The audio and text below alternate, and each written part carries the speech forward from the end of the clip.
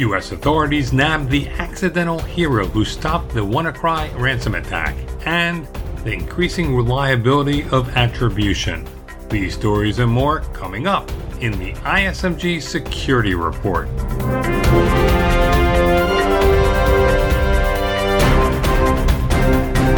Hello, I'm Eric Chabrow. What you have done amounts to possibly saving lives? I wouldn't go that far. I mean, it's definitely saved some people some money, but whether it saved lives, only time would really tell. That's Marcus Hutchins, also known as MalwareTech, speaking with the BBC. This past May, Hutchins was characterized as a hero, an accidental hero perhaps, for single-handedly defusing the WannaCry malware outbreak. But last week, federal authorities nabbed Hutchins, charged him with various crimes associated with a banking Trojan. Hutchins' lawyer says his client is pleading not guilty. The judge set bail at $30,000 cash. Joining me to discuss Hutchins' case is Data Breach Today executive editor Matthew Schwartz. Hi, Matt. Hello, Eric.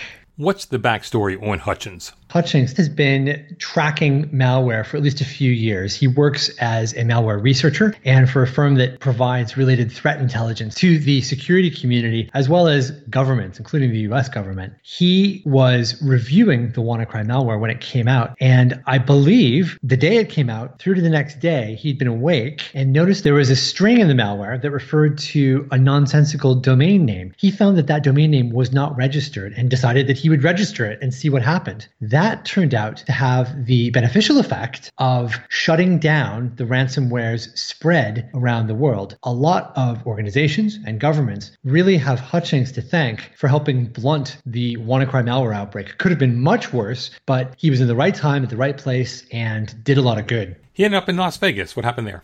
He was in Las Vegas to attend the Black Hat and DEF CON annual information security conferences, and I think being feted a little bit for the contributions that he's made in the last few months. When he went to the airport to return home, however, he was arrested by the FBI. The detention became noticed by some of his friends in the security community who managed to ultimately track him down at an FBI field office. And before long, an indictment was circulating. It's a 6-count indictment against Hutchins as well as an unnamed co-conspirator for alleged activities tied to a banking Trojan. What are some of the particulars of the indictment? The indictment is largely concerned with the unnamed co-conspirator who allegedly advertised and sold, in at least one instance, for $2,000, a copy of a banking Trojan called Kronos. This sale occurred on Alphabay, which is the recently shut down darknet marketplace. The FBI, together with international partners, shut down 2 darknet marketplaces, of which Alphabay was one, and they've presumably been going through all of the evidence and intelligence from those raids, which may have led in part to this indictment. But Hutchins is named in the indictment as having helped create the banking Trojan. How is, let's call it, the good hacker community reacting to Hutchins' arrest? A lot of members of the community, especially people who know him and have worked closely with him, have reacted with incredible, immense surprise. They've also begun looking at the indictment. And while the indictment doesn't lay out the whole case that the feds will have against Hutchins and the unnamed co-conspirator, they have highlighted some apparent inconsistencies. Unlike some of the indictments that we see tied to criminals who get extradited from foreign countries to face charges relating to millions of dollars in profit from botnets and from malware that steals online banking credentials, this one feels much more lightweight. That isn't to say that the allegations may or may not be true, but the indictment accuses Hutchins of having created the Kronos banking Trojan. When that banking Trojan appeared in 2014, IBM noted that it had been found on a Russian cybercrime underground site. And a lot of security researchers think that it was developed by a Russian developer. Hence, the language in the indictment seems a little fuzzy if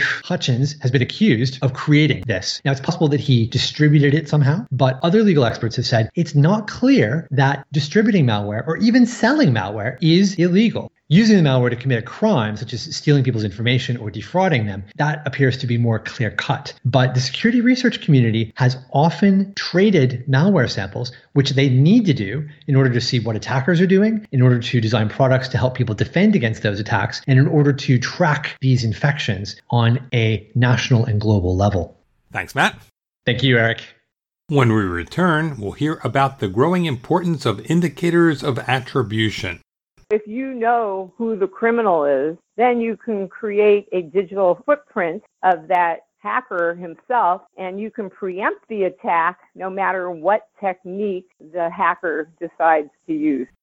This is the ISMG Security Report.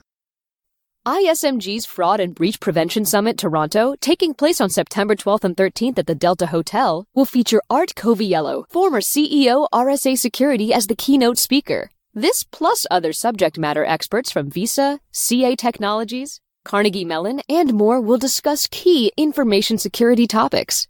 Register today at events.ismg.io. Welcome back.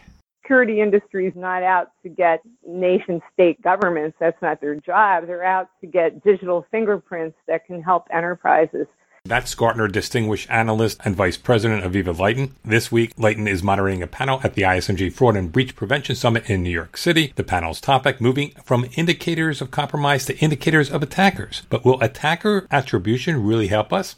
Joining me to answer that question is my ISMG colleague, Tracy Kitten. Tracy is ISMG Director of Global Events Content and Executive Editor of Bank Info Security. Welcome, Tracy.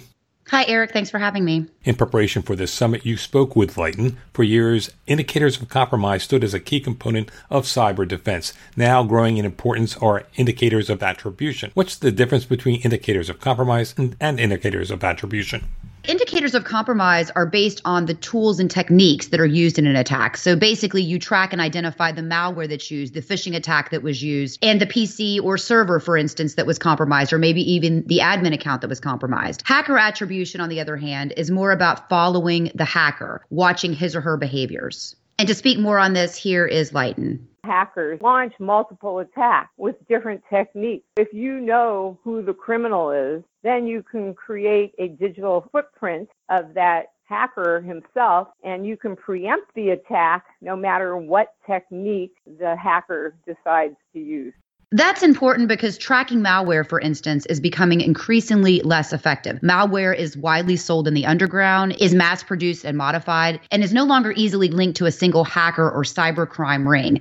The emergence of crimeware as a service, for instance, has helped to fuel this phenomenon. And here, Eric Lighten explains why indicators of attribution can help to provide a better cyber defense than indicators of compromise. You start taking down all the tools and techniques, they'll just keep coming up with new tools and techniques. But there's a finite number of criminals. Even if that's tens of thousands, it's still not millions like there are technical techniques. You can stop 5,000 out of 100,000 criminals. You're much better off than stopping none of them.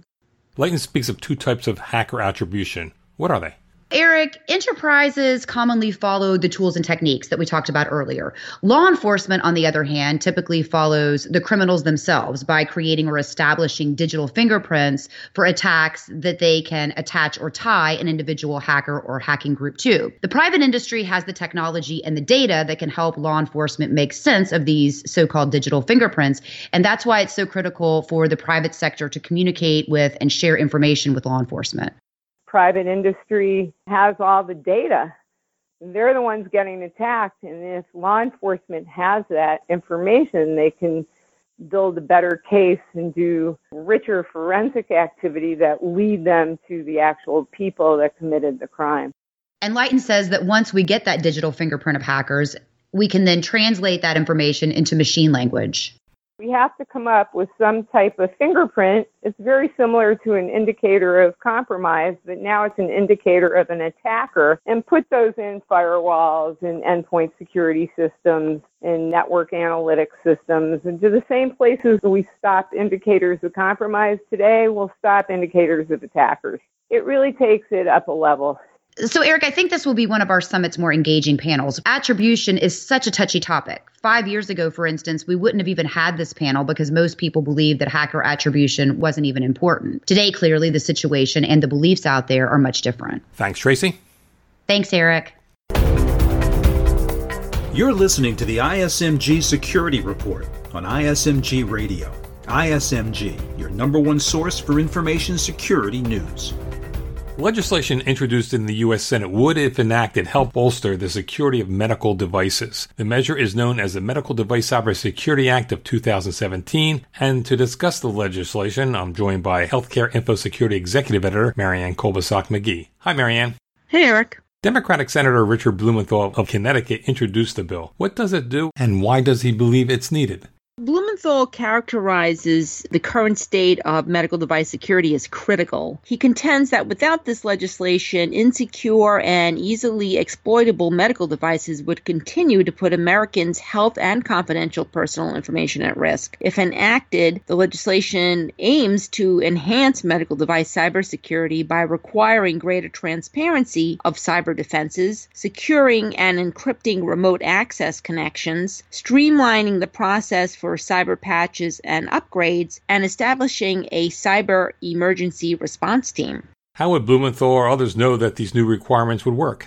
One of the bill's provisions calls upon the Department of Homeland Security, in coordination with industry stakeholders, to create a so-called report card that describes a device's cyber capabilities, includes results from cyber risk assessments, mandates cyber testing prior to sale, and provides guidance for a product's secure use. What does the industry think of the legislation? Some medical device cybersecurity experts say that while not all the proposals are perfect and some are redundant to industry efforts already underway, the bill is generally helpful in spotlighting critical issues concerning cybersecurity of medical devices. Here's Kevin Fu, who's supportive of Blumenthal's bill. Fu is chief scientist of cybersecurity firm Verta Labs and is also director of the Archimedes Center for Medical Device Security at the University of Michigan. He says the bill could get medical device makers to adopt best practices already in use by some, but not many manufacturers.